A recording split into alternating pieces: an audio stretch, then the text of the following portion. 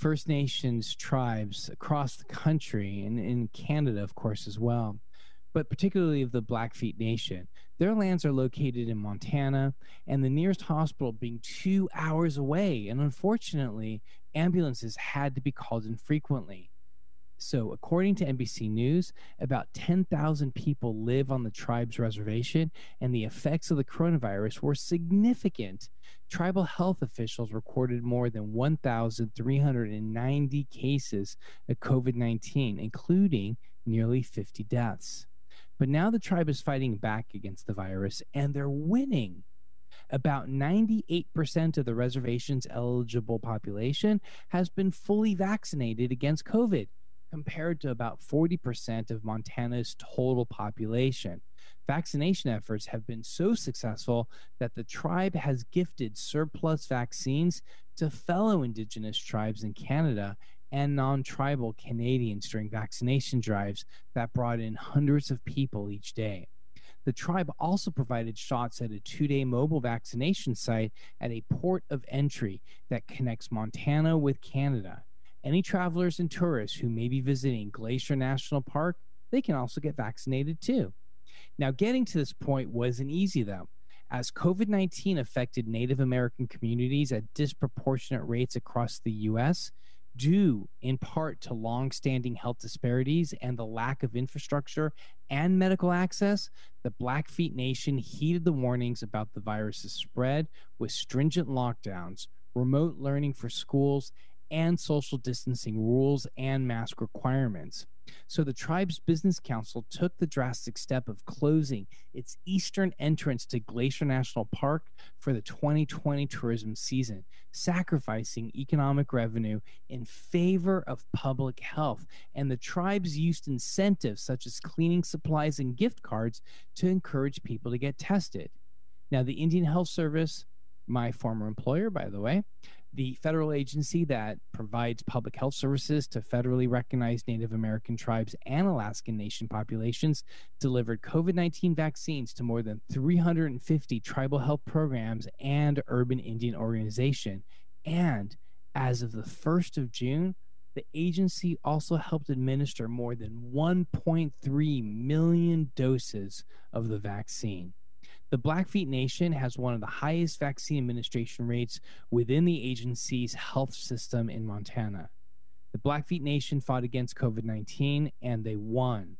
Hopefully their success will encourage others to get vaccinated and protect the public's health.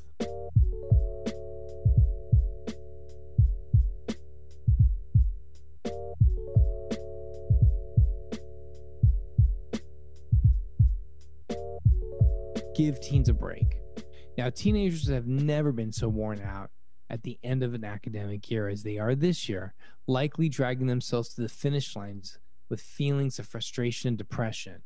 Adolescent psychologist Lisa D'Amour in the New York Times article believes that the summer should be spent converting their experiences into increased maturity, psychological strength, and muscle. And much like physical muscles, you build strength when a period of exertion is followed by sufficient recovery. So here are some ways she recommends to aid their recovery. First, give teenagers rooms to process what they've been through. Many adolescents have experienced loss from events being canceled, from sports to holidays to birthdays. They've lost friends in the process and unfortunately may have also experienced the death of a loved one. Naturally, we may want to move away from those negative feelings and find opportunities for the future to be bright. But grief is not necessarily a bad thing. Some teenagers have found solace talking to each other about what they miss, and it reminded them that they're not alone in all this. Some have shown expression through poetry. Whatever it is, grief may be a part of summer, and that's actually okay. Second, be open to negotiating the must-dos. Yes, sometimes teenagers need to do their chores, get jobs, and finish their summer work. But when possible, let them have some say in some of the details. If your teenager is eager and excited about new activities, it can be beneficial just to step aside and let them do their thing. Just make sure to look out for punishing improvement regimens that will deplete them even more in the hopes of compensating for the past year.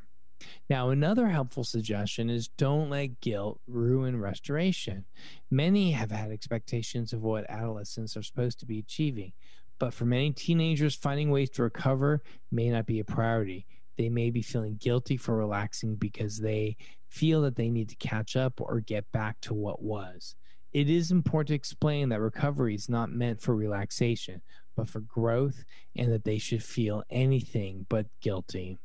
And lastly, despite all the negatives associated with this pandemic, it has given us a chance to appreciate and practice deliberate recovery following stress.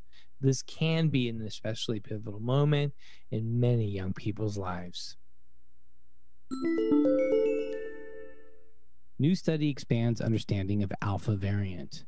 So, in December of last year, researchers in the UK discovered a new, especially contagious variant of the virus, now referred to as the alpha variant.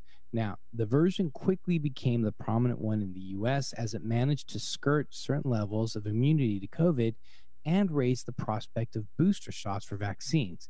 According to the New York Times, a new study helps us understand how the alpha variant reached this point. The alpha variant has 23 unique mutations from the other coronaviruses. Most research so far has focused on 9 of these mutations, the ones that alter the spike proteins and allows the virus to invade cells. One of these mutations even makes the variant attach more tightly to the cells. Now, a new study from the Cold Spring Harbor Laboratory, however, compared the alpha variant to other coronaviruses grown in lung cells. And in doing this, they found that the cells with the alpha variant made a lot less of the protein called interferon, which turns on the body's immune defenses against the virus. And when the alpha infected cells did make the interferon, the effect was much weaker. And basically, the alpha variant is able to make itself almost invisible to the immune system. Now, the researchers also got a better idea of how the alpha variant may have been able to achieve this.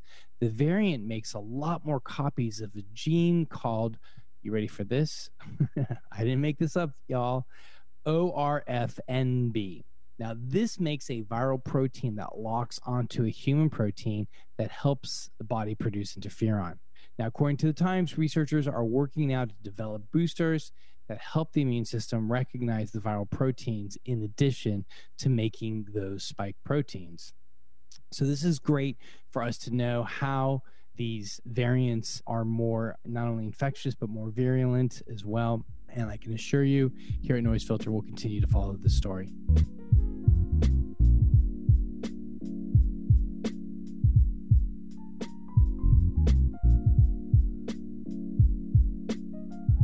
American vaccine aid may not be substantial enough. In early June, the United States made its strongest entry into the global vaccine aid space. According to NPR, the Biden administration pledged 80 million doses of the vaccine to countries that needed it. And the MasterCard Foundation promised $1.3 billion to help the African Union vaccinate its residents.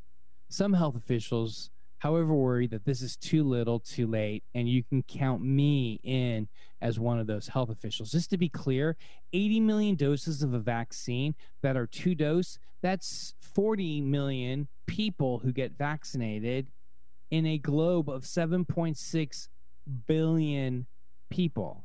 So, I'm sorry, 80 million doses, not nearly enough. So, first, the United States has a large stockpile of COVID vaccine. The federal government bought more than 1 billion doses of the COVID vaccine. Just to be clear, we have 330 million people in the U.S. Let's double that. If everybody got 2 doses, assuming that everybody in the U.S. would, we're talking about maybe 700 million people. So we bought 1 billion. So that means that there's roughly 300 million doses left. Okay, back to the story. And of the 2 billion shots that have been given out globally, more than 3/4 were administered in high-income nations. By the end of the summer, the U.S., the EU, and the G7 countries could have as many as 2 billion excess doses. Now, there isn't much clarity on how the U.S. plans to allocate vaccines either. 75% of the doses the U.S. will donate will be sent through COVAX, a World Health Organization initiative that we've talked about here a lot on COVID Noise Filter. COVAX gets to decide what countries gets those shipments. The government says that the other 25% of the vaccine are to be used in a flexible way for countries that need them more urgently. And as reported by NPR, public health experts are concerned that this allotment is too vague and will only cause diplomatic frustrations. There is also a chance that simply providing doses to nations that need it is not a sustainable model. The vaccine is hard to preserve, and some countries have trouble finding demand for their supply once they receive it. In order to remedy this, one expert says that richer countries should help provide technology and raw materials for nations to help produce the vaccine themselves. And I 100,000% agree with that. Listen, let's just be very clear.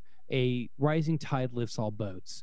If we are not all vaccinated at the same time, in unison, we will see variants emerge as we're seeing right now. And as these variants emerge, and right now these variants, once we see these variants exhibit vaccine evasiveness, in other words, the immunity that vaccines bring us, if these variants are able to evade that vaccine-induced immunity, I don't even want to think about it. So please, if you are a healthcare official who has anything to do with being able to get vaccines into low-income or middle-income countries, or has anything to do with the fact that we can allow these countries to be able to make these vaccines themselves, that is really the only way that we're going to get out of this conundrum.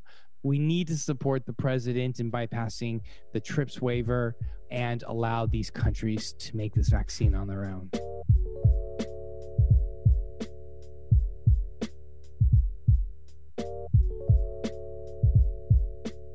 Joints for jabs, vaccines incentives.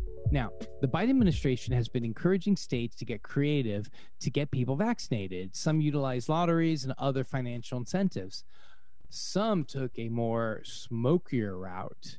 So to increase vaccination numbers, the state of Washington is incentivizing its population with free marijuana joints through a promotion called Joints for Jabs. How creative.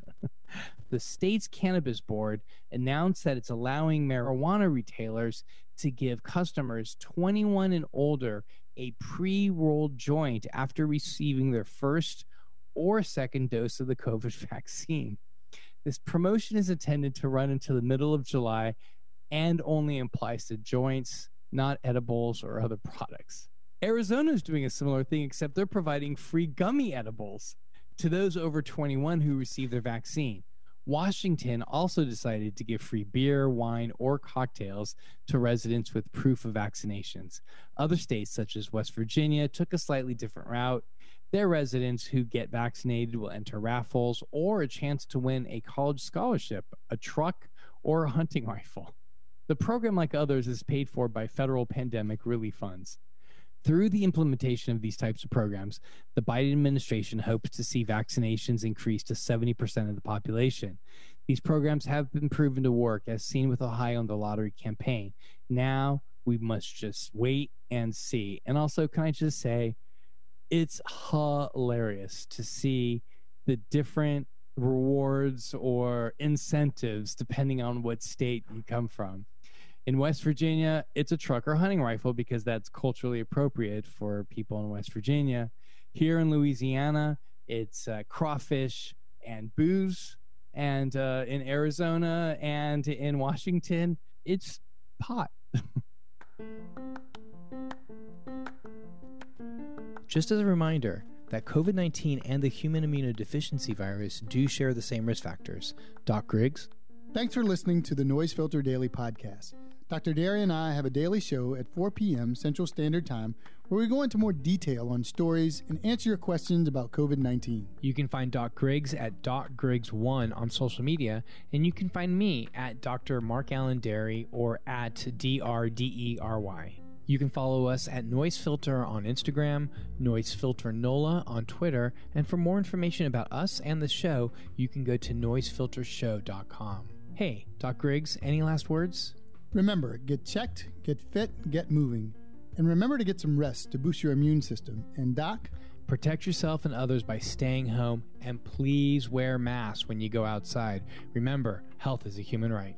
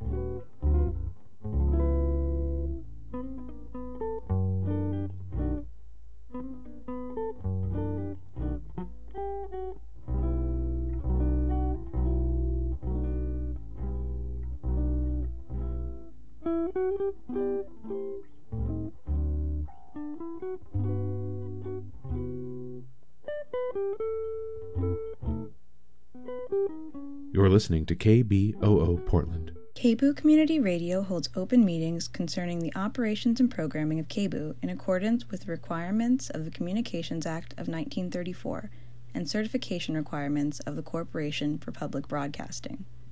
Information about KBOO Community Radio's open meeting policy is available on our website at kboo.fm. Due to the temporary closures of in-station activity at KBOO, meetings will be conducted online via public video conferencing unless otherwise noted. A public link and phone number to attend the meetings are available on our website. The Program Advisory Committee meets on the second Tuesday of the month at 6 p.m.